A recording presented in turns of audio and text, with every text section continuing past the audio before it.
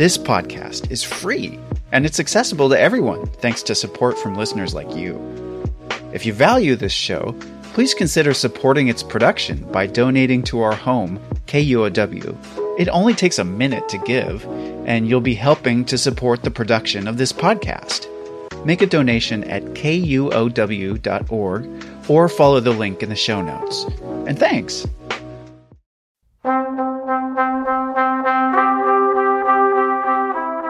Welcome to KUOW's Speakers Forum. I'm your host, John O'Brien.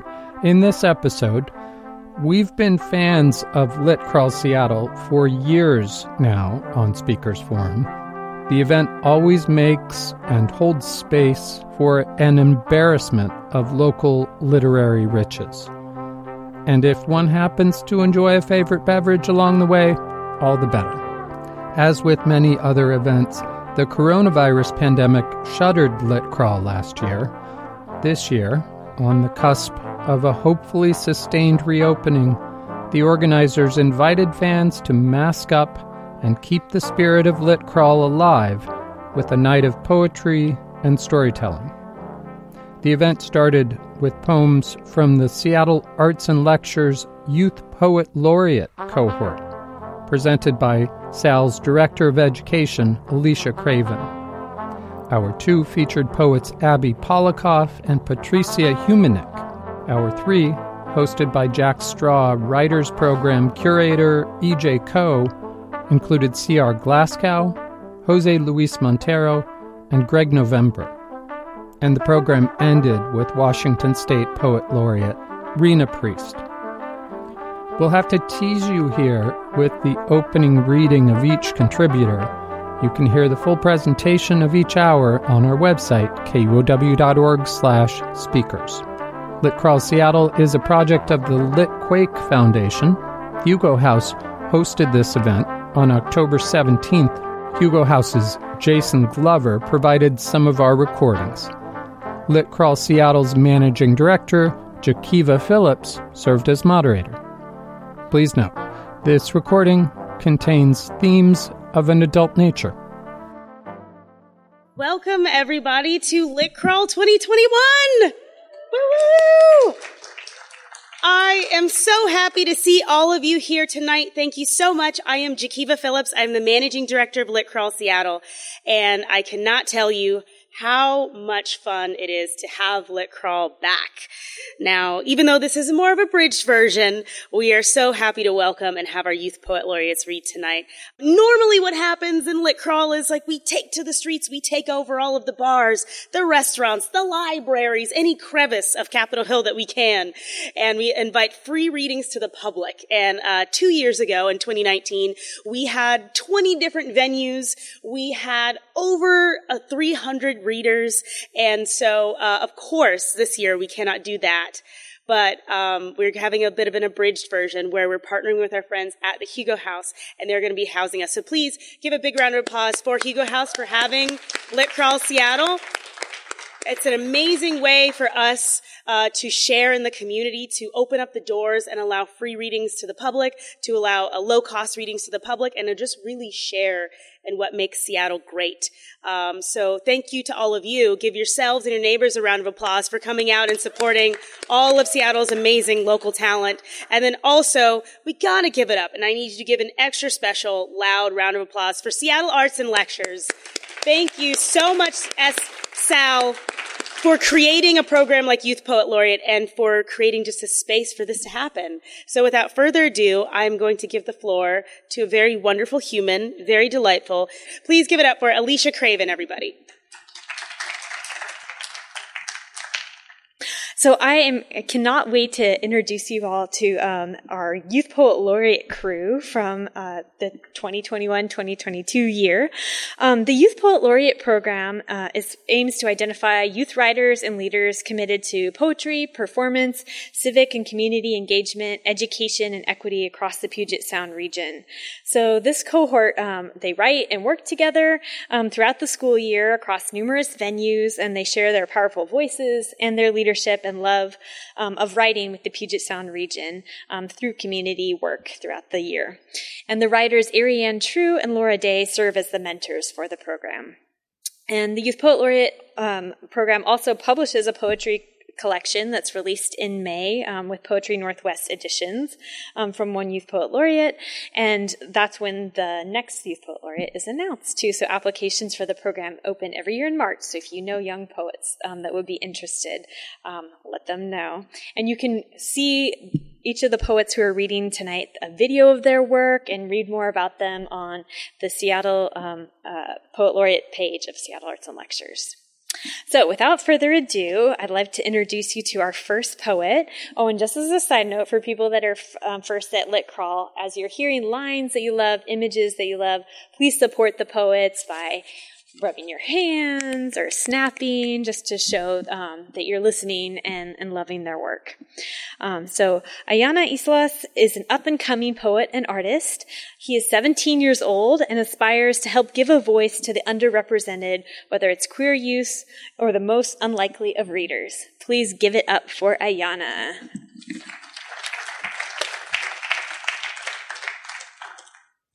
Hello. My first poem is titled Summer. Summer, the feeling, the bright rays have taken refuge in my body. In short, I feel summery today. So in summary, the sky got bleached with chlorine and blue food dye today. I felt like letting my joyful tears kiss the ground again today. I wish to warmly ink your skin with love poems and hidden blushes today. I wish though my literal existence is not near you, I hope you smile today, because I have smiled today. The rarity was a slight downturn in my mouth today. I loom on a Friday in the presence of 208, however today seems too slow, so I wish to be in the past tense of 5 with you. Reaching out for broken pages of a masterpiece seems pointless today, because you are the point that guides the map of a wink today. I wish to petition a non-existent God to create a mini sun over your hand today, so that it interlaces its rays between your fingers today, so that you might realize what it feels like to hold hands with the sun today. So yes, I feel summery today. Though the fog looms in empty spaces of my room, I am holding on to sunshine. I am holding on to you, my dear summer.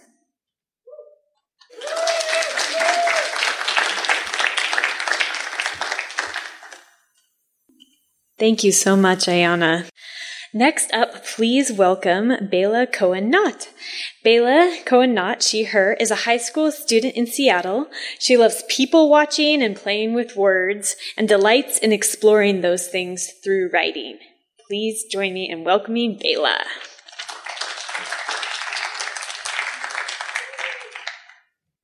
Hello. I'm not gonna let you go till you're 100. A squeeze, a smoosh, a tap, a hug. My grandma tells me she's going to hold on to me tight till I'm 15. Then when that happens, she says, no, that's not what she said. She's holding me tight till I'm 17. Giving a good hug doesn't make the other person want to slither out the bottom. No ears should be bent. A good hug feels like fitting the last piece into a 1,000-piece puzzle. If you're the taller one, do bend down to reach the other, because if you don't, they will have a very serious case of bent ears and possible closure of their airway.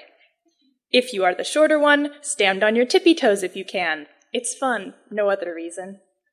A satisfactory hug will bring your chin to the top of their shoulder, and you feel as though you could hang there. Like a sloth, you could stretch your body slowly, dripping down, and look up at their face, and the heat of that cuteness will melt them.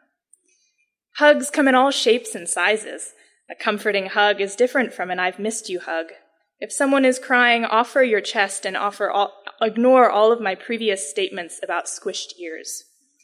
One of the best feelings in the world is during an I've missed you hug, when your love is seeping out your pores and scenting your clothing, and maybe you soften your arms thinking the hug is done, but then they don't let go. And you squeeze even tighter, and now not letting go for years doesn't seem like a bad option.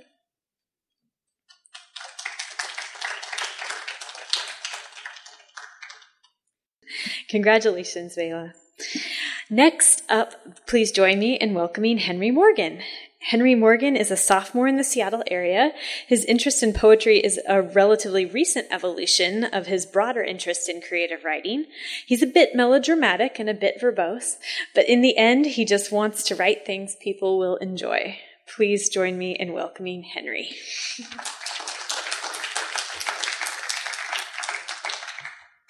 Hello. These are two very hard acts to follow.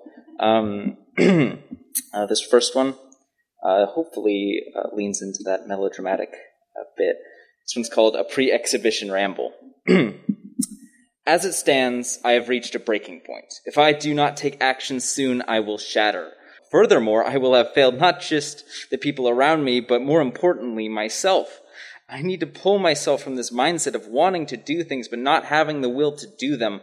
I have tried before to drag myself from this accursed doldrum so many times, but I can't do it by myself. If I could have, I would have. I need a warden, a castellan, a freaking accountability buddy. I need help. There, I said it, and I said it many times before, but each time it turned out to be a lie. But this time, I don't say it for the watching eyes. I don't say it for my parents' cries. I say it for the sake of me, myself, and I. I want to sigh. I want to cry. I want to throw it all away and say goodbye. But I can't, and I won't. This is a test of will, and I will not shake. I will not quiver. I will not quake. I will not shatter. I cannot break. Ooh, pretty good. Thank you so much, Henry. Next up, please join me in welcoming Sejal Akkarkar, an introverted poet, entrepreneur, teacher, dancer, and constant napper. Her writing explores life's mind-bending paths of self-acceptance and love in this unhinged world. As a woman of color, she feels the need to shine a light on the hardships that women, immigrants, and Asian Americans face through her poetry. Please join me in welcoming Sejal.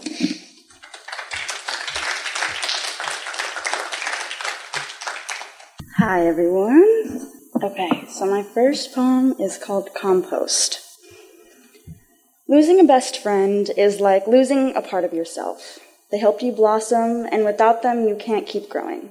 They are the water to your roots, raining on you, pouring their heart and soul into making you happy. They seep through you, unnoticed of the good change, but flagrant of what sets you apart. There are droughts, and as we swallow one last drop, we lose the sun, fueling the sunlight. Two solstices reflecting off of each other from cornerstones of the room, mirrored bodies for the annual coil of time. Shriveled happiness can crumble, and sadness rises. The moon stays a little bit longer. Snow falls off our skin, plucked by the clouds that stay a little bit longer.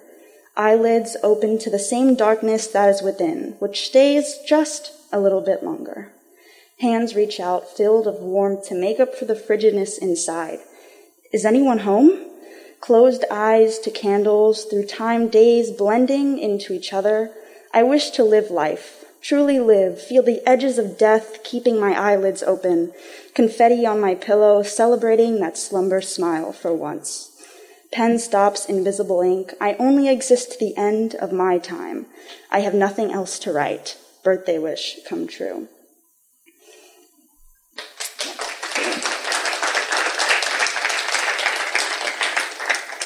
Thank you so much, Sejal. All right, our final reader of this portion of the Youth Poet Laureate reading is Tallulah Shaughnessy. Tallulah is a junior who enjoys antique aesthetics, lovely art, and holding hands with her friends. She's been writing since she was teeny tiny and is honored to be in this writing community this year. Please join me in welcoming Tallulah. This first one is untitled, but it is about a cow. A town fellow with an automobile that sent smoke reeling in the dust brought her in from the drought. She looked just like a peach, like a goddess of motherhood. I wanted to grow up with her. My teeth grew in strong, and she got well and bright as May fell to June, and the crickets got loud, a portrait of baby grain. We brought out the porcelain in the day. I had jobs to do. Under the hot stairs in the pasture, I slept by the barn, and a little perfect breeze slipped by. My best cow and her sweet calf, who I named for the gardens, slumbered through the harvest time in meditation I couldn't grasp. The sky looked so wide above them, I never wanted to leave home. Thank you so much, Tallulah. Can we have one more big round of applause for all these writers? Woo! And again, you can see them reading works on the Seattle Arts and Lectures page under the youth section. So thank you all again. Keep it up. Abby Polikoff is a Seattle-based writer and book artist with work forthcoming and found in Kaleidoscoped, The Seventh Wave, Eco-Theo, The Shore, and Denver Quarterly, among many others. She is a 2021 Jack Straw Writers Fellow, and she has also held fellowships and residencies at the Hugo House, the Seattle Review of Books, and the Alice.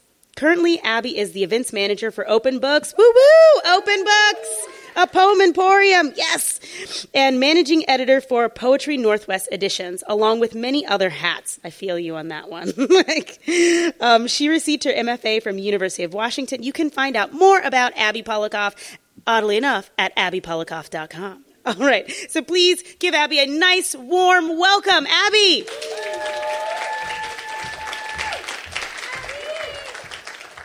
Thank you so much, everyone, for being here. Wow. Feeling a little emotional at an in-person reading. This is kind of wild. It hasn't happened in a very long time, so it's really special. I want to give a big thank you to Jakiva for organizing this and making sure everything is just fantastic and safe, and to Hugo House for opening up its doors for community and for writing. It's a really beautiful moment. And thank you all for being here in person. And to my fellow reader, Patrizia, it's a real joy to get to read with you today. I've known you in the community for a while, and it's nice to be able to share a microphone and see how our work reverberates against one another's. I am going to read some new poems. I've been writing into a new project recently that has kind of started to coalesce itself a little bit, thinking about change and circularity and repetition and stagnation, and how the same can evolve and still be the same all at the same time. I didn't say the same enough in that sentence. So I'm going to read a couple of poems and take it from there. Here's the space I carry. Here's the space that's empty. So let's talk then about unruliness. How it defies the joys of order and everything that's missed. Let's talk about how we're always so set on defining our spaces that the shudder of some unplanned entropy leaves the body closed to what it's hiding. And isn't it always hiding something? Let's talk about how, instead of showing what we're hiding, we hide ourselves behind how we're always open. Open arms, open-mouthed. Open to error, open to joy. Isn't that the flaw in the binary? Open, open, open, open, and isn't it so goddamn tiring? So then, stretch. Stretch, and instead, that's another hide, another answerless seek. The shoulder so stretched, it's elastic. So stretched, it's as thin as the air it's made of. Disembodied into spacelessness. And isn't that just the body's way of returning to its shadowless chaos, its truest confidence? So much for shoulders, or the arteries that follow, thinning themselves so they can't bear the swelling of some new feeling. Let's talk about this new state. Isn't it swell? Isn't translucency grand? Isn't it nice to be so open, there's nothing left to close? This gaping transformation, so expansive, the sun can't see what it's warming. Let's talk about warmth. Let's talk about how it's all the dried flowers with their prickled stems, stiff in their mockery of what it means to be green or purple or cornflower, want to slip their absent roots into. Wouldn't you? Wouldn't you want to believe in the body at its full, supple glory? Or, in this new translucent state, let's talk about how the swollen body is so tired it can't recover itself. Its flexion. Its tension, a sigh of what's weak. When each step is made to tremble, how else does the body recover? And after such expansion, let's talk about the turning inward, back to protective nets, layers and layers of pulsing order, over brimming with borders, and brimming just enough. These are oversold spaces. Full of brim and vigor, the pearl, ripped out of its luster into luster and its only. This, genuine. This, authentic. The extraction of the real from the salt is a process of patience that begins with the beginning. That begins with small slips under the conscious self. Patience. Into beginning. Begin. Some new whole. Individual divisions. What is it then to move into futures past? The present of pearls is always wrapped in shell, in salt, in ribbon, into ratios of self distilled out of luster. This is the pearl in its clarity. This, blank conscious patience. This, the crystal ball, future-lipped and brimming. Look closer. Look clearly. Trace curvatures with your index and put your hands all over. What's next? What's to see? The lust for knowing. What's next? What's possible? Light and something lustrous. Give a little shake, a magic 8. A turn to infinity with a wish and some faith. To believe in the self and what's outshelled. To be the present and be beyond. When the question is missing its dimension on some plane beyond.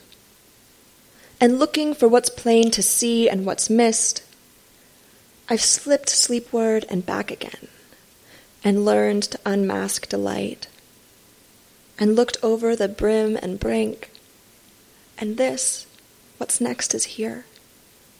The reddened cheek, the spaces between the ask of breath and its abyss, ribboning into beginning, brim and vigor, arms outstretched and clasping.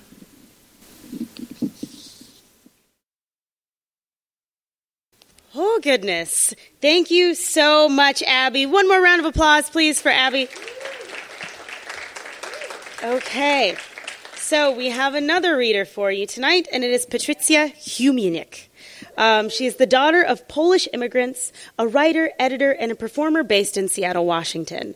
She serves as the events director for the Seventh Wave and works in the Office of Equity and Justice in the graduate programs at the University of Washington. She is working on her first book, Anchor Baby. Find Patrycja on Twitter at JEJ_SEN.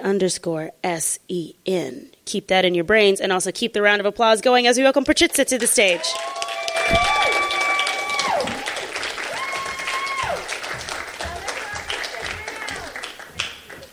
Hey everybody.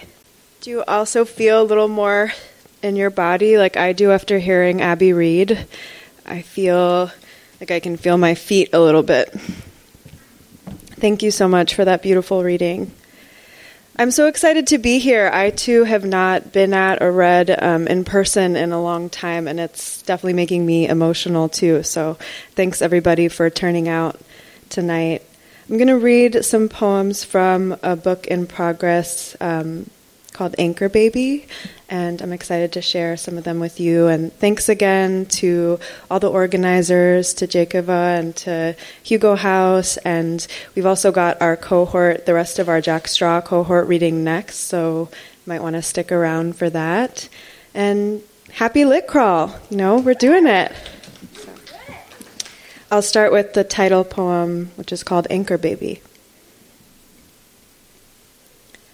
I keep close the intonation of my name, spoken in my mother's voice.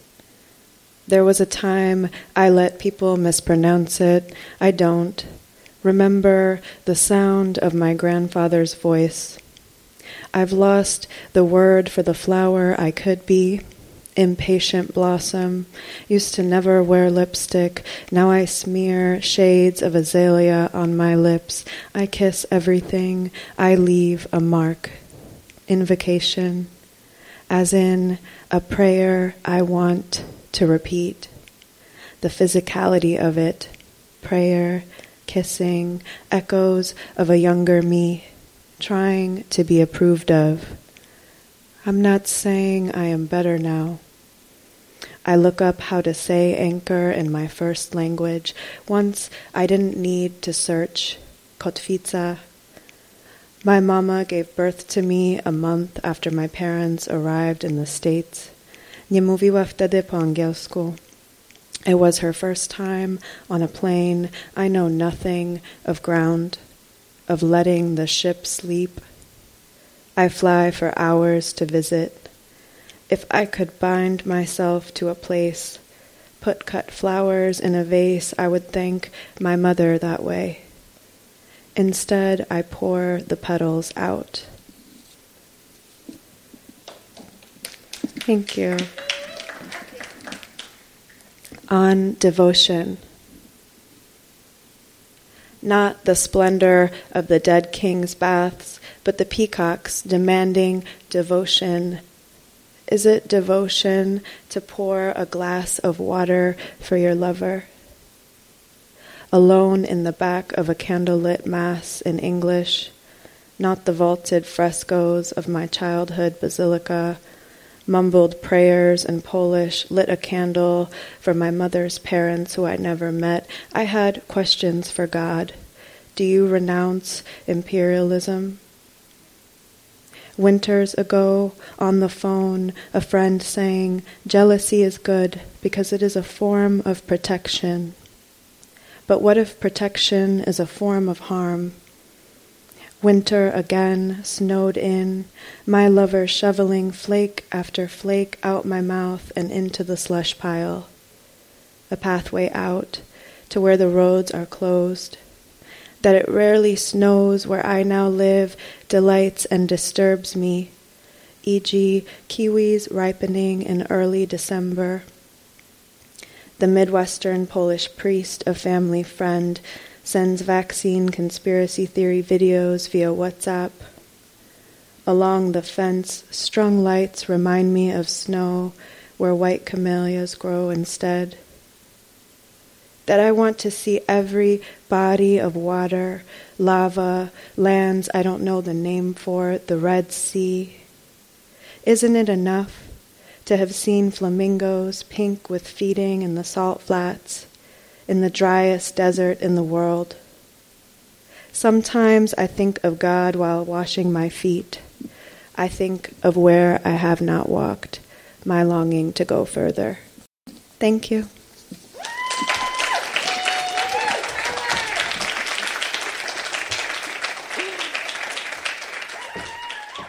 Without further ado, let me tell you a little bit about this Mama Jamma. So E.J. Koh is the author of the memoir, The Magical Language of Others, published in Tin House in 2020. She is the winner of the Washington State Book Award and the Pacific Northwest Book Award. She is long listed for the PEN Open Book Award and the poetry collection A Lesser Love by Louisiana Press in 2017. She is also the winner of Pleiades Editor Prize for Poetry. Please give it up for E.J. Koh!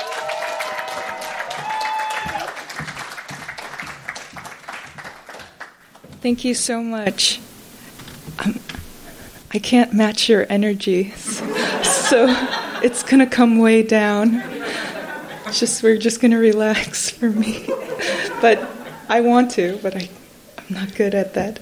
I see so many familiar faces, so thank you for being here, and I hope we can chat after this. I'm going to introduce this incredible writer, C, right now. C is kind of a local legend. When C first moved back to Seattle, I'll always remember this thing that C said. It was, I never noticed before how loud the trees are in Seattle. So whenever I walk around, I think of C and I think of the sound of the trees. So C.R. Glasgow is a non-binary, queer, first-generation Afro-Caribbean American. C's work appears in Butch is Not a Dirty Word, The Arrow Journal, Killen's Review, Jack Straw Anthology, and African Wisdom, New Voices Speak Black Liberation, Buddhism and Beyond, with performances with Butch is Not a Dirty Word, Leaf Lit Live, Brooklyn Yop, It's About That Time reading series, Lit Crawl Seattle, and forthcoming at the Seattle Public Library. Thank you, C.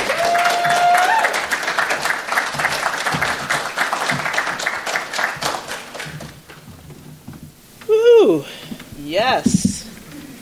I am fine with people talking to me. I like to be spoken to and interrupted, so please, as much as you can, through the mask. I know it's a little muffled, but it's fine, so we'll be okay.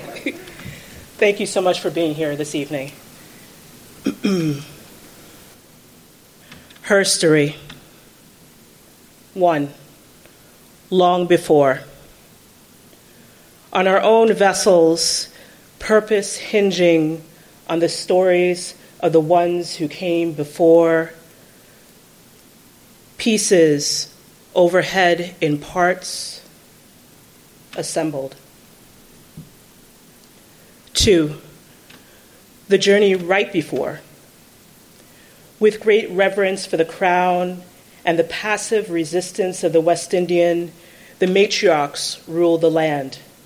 Mighty hand and machete, managers of books and the susu, executor of form and ritual, thirst for piety and perfection, the black protege of the colonizer's troop.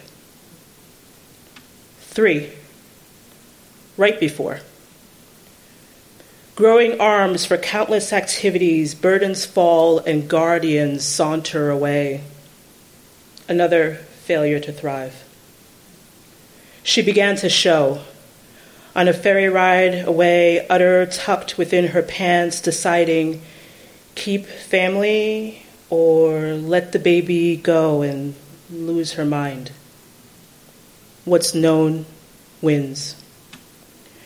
She scrawled and tucked all of her into the spine of a teddy bear.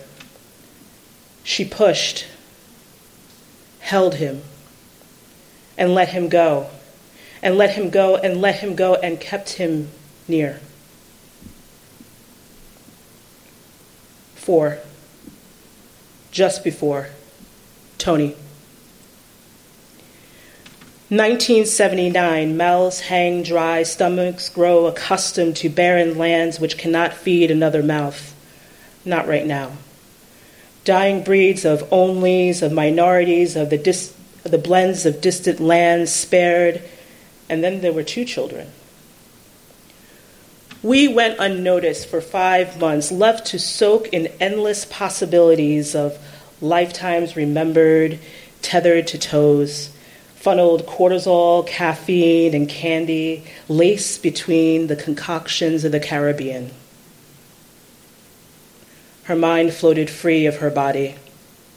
Yet, water cannoned to the floor. The baby was arriving faster than they could prep. This baby came coated in the slime and muck of the child before, yet this one would be chosen. Tony couldn't, wouldn't, shouldn't bear another child.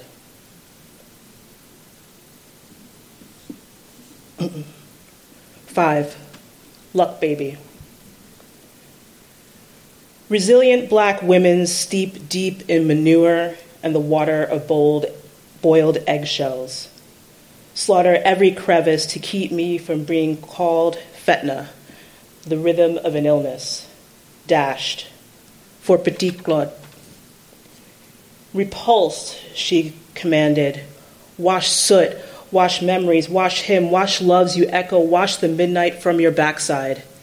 Rinse, rinse, rinse, rinse, rinse, rinse, rinse, rinse, rinse, rinse, rinse. Glisten, her reflection. Joy was. What we remember, she often had the mudra of the monarch, fingers coiled within its shell, gripping his sloped shoulders and mind. Air waft of musk and expired makeup, nail beds coated in a film of bleach, clean. Tears and screams to soften my landing, encased in that last coating of joy. We reared our head with dandelion persistence, would rather salivate for teardrops than pine for rain. Our next reader is Jose Luis Montero. Jose is such a big part of this community, and his work has just been everywhere, and you've been on such a roll, so I can't wait to read what you write next. Jose Luis Montero was born and raised in Mazatlan, Mexico, and immigrated to Seattle 25 years ago. He recently completed his first novel, Letters to Telmo, a queer coming-of-age story written in Spanish, and is currently working on a collection of short stories featuring mermaids. Please welcome Jose.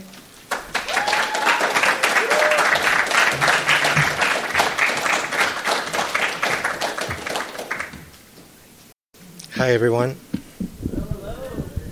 Thank you. I'm going to be reading two short stories, actually sections of short stories from that book about mermaids. And the first one's called Origin. Our ancestors came from the sea. They abandoned the archipelago of Atul in the depths of the Pacific for the safety of these brown, barren landscapes that the prophet, the messenger of the one and only God, had the audacity of naming Buenaventura. The elders still talk of Atul, but for countless generations, none of our own have set foot on the atolls. Atul was everything that Buenaventura is not. Warm, lush, flat. Our people didn't need to work. Mother Earth provided for us. Food grew in abundance without our intervention. The old language didn't have a word for agriculture, labor, or hard, for that matter. Nothing grows in Buenaventura if it's not watered by the sweat of our labor. That's why we learn how to fish. The rifts and cliffs that surround the Bay of Buenaventura have not been kind to us. They may protect us against the inclement wind, the tides, but fish don't come close to the shore. We must go deep into the ocean to catch them. We became seafarers out of necessity. We are good at it. Some venture to say that we could even find our way back to Atul, but that's impossible, for Atul, as we knew it, is no more. In the old language, Atul meant gift from the ocean.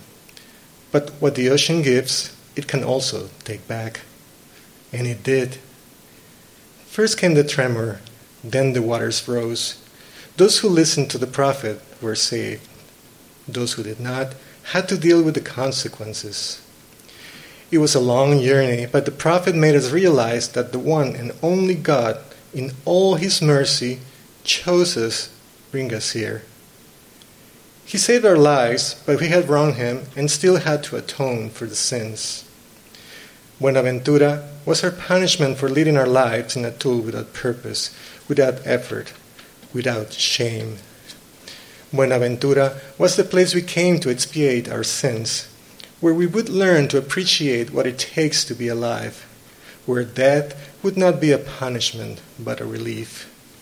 Buenaventura means good fortune in the language of the prophet, our new language. How ironic.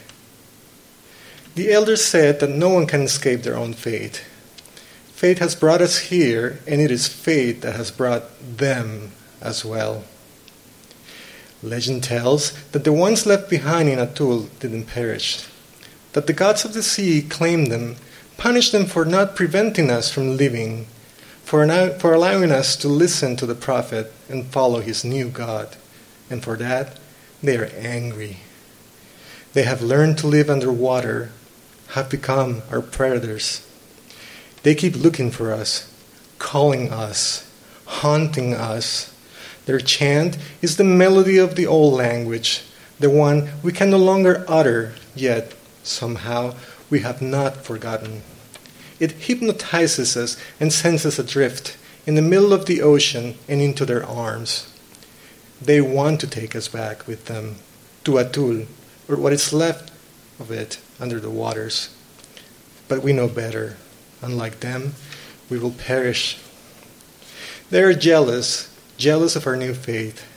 They are mad for not listening to the messenger of the one and only God, mad for staying behind and meeting their horrific fate.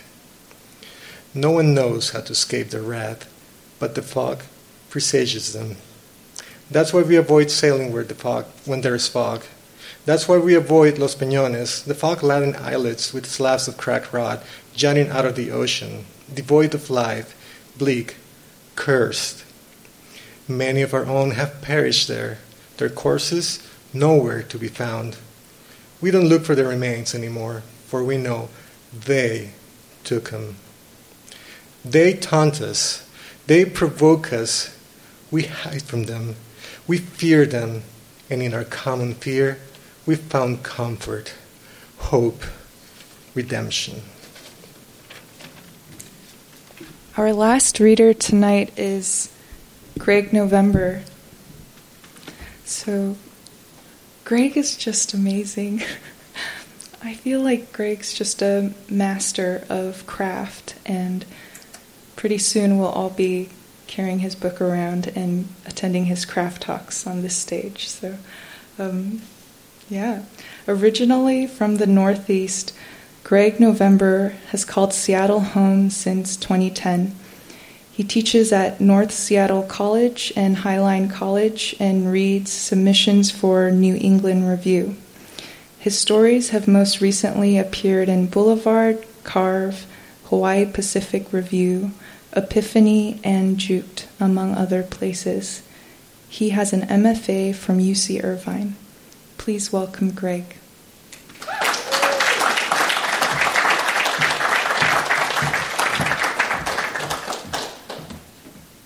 Well, howdy, everybody. Can you hear me? Is that good? Thank you so much, EJ, and thanks to the Hugo House folks and the Lit Crawl folks and everything. This has just been a great evening, and I'm really excited to be standing in front of people. I haven't been out in front of people reading. I haven't had to put shoes on to do a reading in a while, so I'm excited for all of that. What I'm going to read tonight is the beginning of a story called Decoys.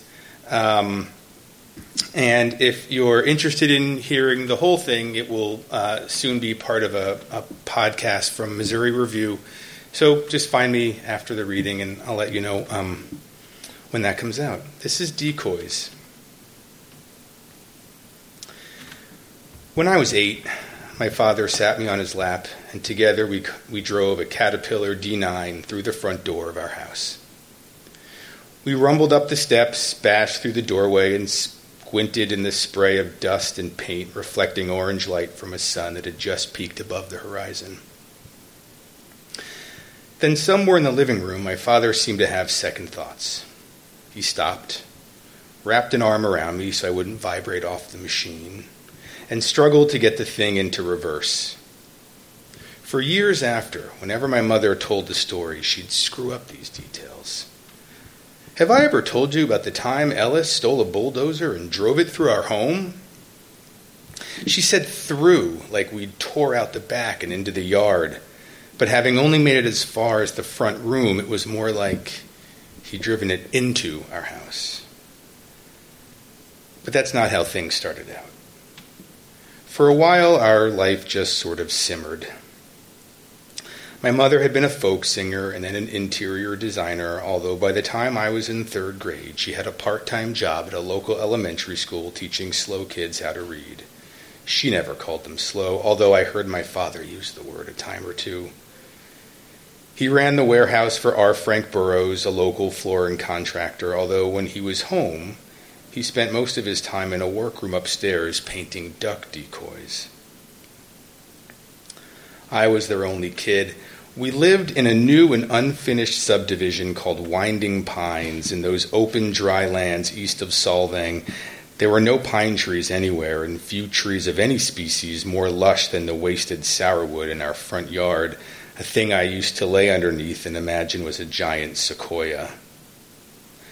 The only completed part of Winding Pines was its circuitry of paved roads, trafficked mostly by industrial machines and the few other residents tempted by early bird discounts like my parents, who'd moved in soon after I was born, the summer before a scheduled grand opening that never actually happened. For most of a decade, Winding Pines remained in a constant state of semi-completion, each finished moved-in home flanked by framed skeletons, house halves, and empty lots. Construction machinery ruled the grounds, along with mounds of gravel, dead-end paths, and thousands of orange cones. The whole place had the feel of a never-to-be-finished purgatory. But the roads were glorious. Paved smooth, wide, free. For a kid with a bicycle on summer break, it was paradise. From all over came the sounds of slow, perpetual home building. I rode in the middle of the street, navigating around rumbling excavators, compactors, loaders, and earth movers of all kinds, greeting the operators of these machines with wheelies and breathless hoots in the wind. I pedaled fast for stretches and then coasted, weaving back and forth, circumnavigating the neighborhood's roadways, buzzing by finished and unfinished structures, gravelly lots, occasionally bouncing over curbs and then down dirt paths until dead-ending at some giant machine flanked by orange flags stuck in the ground, and lengths of wood and aluminum stacked beside unmarked, shrink-wrapped skids covered loosely with canvas tarps. Our house was the only completed building on a street called Hydrangea. All the streets had names like that: Hydrangea, Indigo, Morning Glory, all like that. Hydrangea spun off the main road in the back quadrant of Winding Pines. The house itself was a 1,200 square foot split level with a small garage and even smaller yard. Inside is where it simmered. My parents, at least the versions I had access to, were always either coming out of a fight or gearing to enter one. An insistent Paul filled our home, a vapor of apprehension and discontent, but I never actually saw my parents fight. There was no yelling, no throwing, no hitting, just that vapor, almost a taste, which some days seemed like it originated from the surrounding business of construction and excavation, other days from the deep geologic expanses beneath everything. Oh, wow. Can we just thank the readers one more time? That was amazing. All right, folks, gather around, because we have our final event of Lit Crawl. No! But that is okay. It is going to be a great one. So give a warm, wonderful welcome to our guest of honor, our Washington State Poet Laureate, Rena Priest.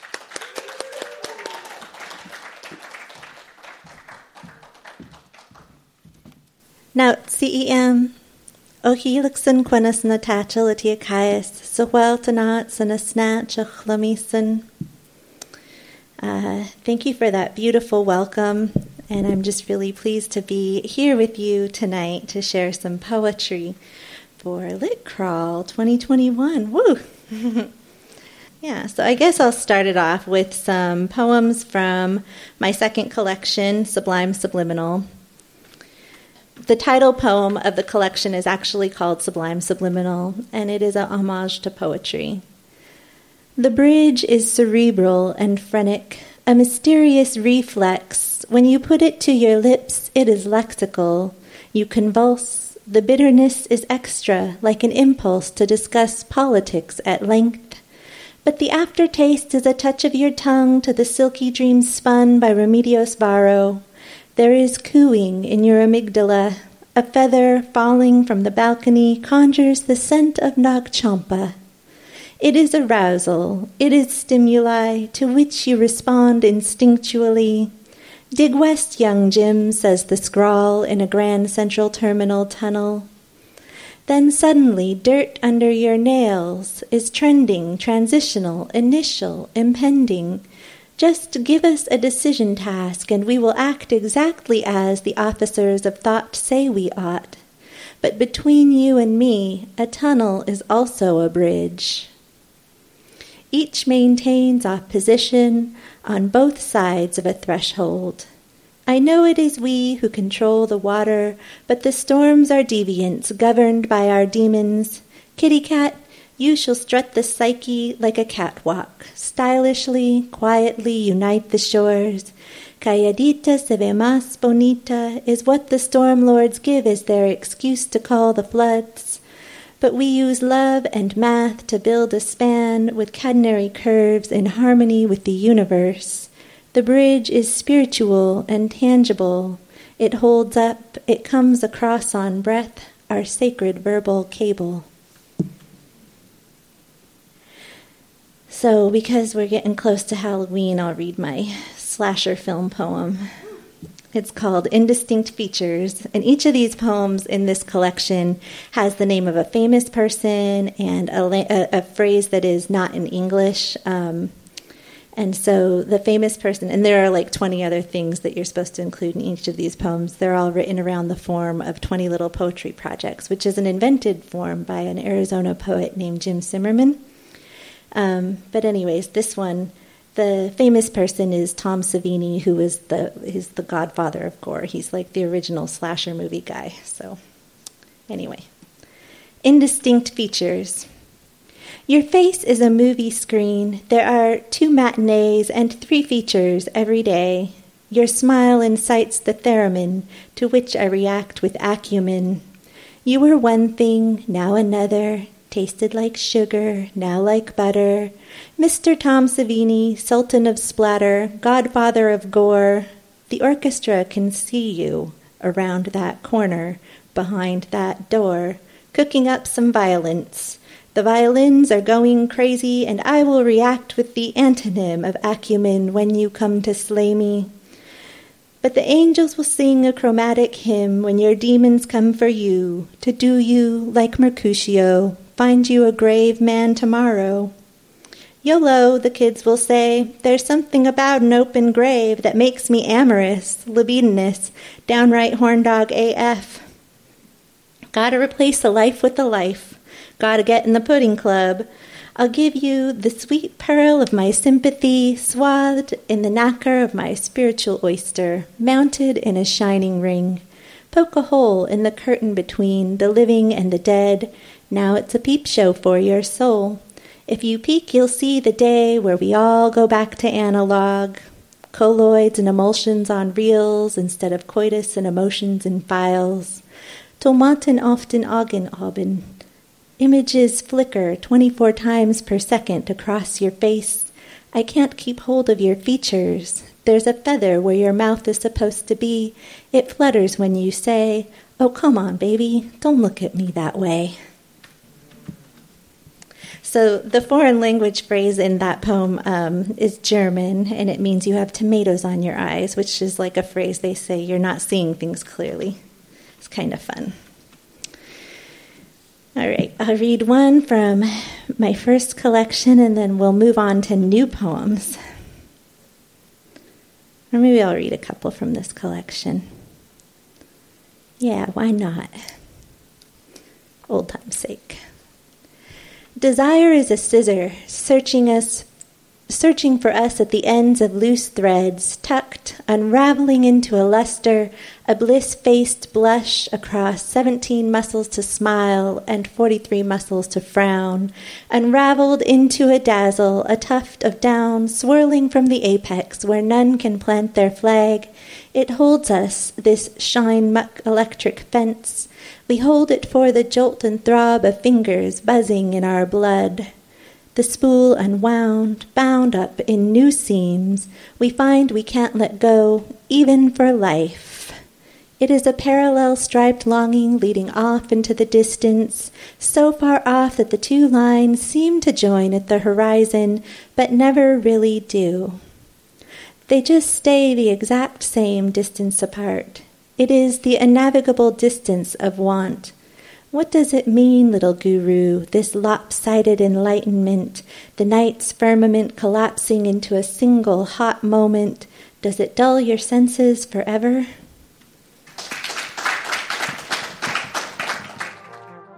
Lit Crawl Seattle and Hugo House hosted this event on October 17th. You'll find the full event and other great Seattle area talks on our website, kuow.org/speakers. While you're there, subscribe to our podcast and share your comments. Thank you for listening. Tune in again soon.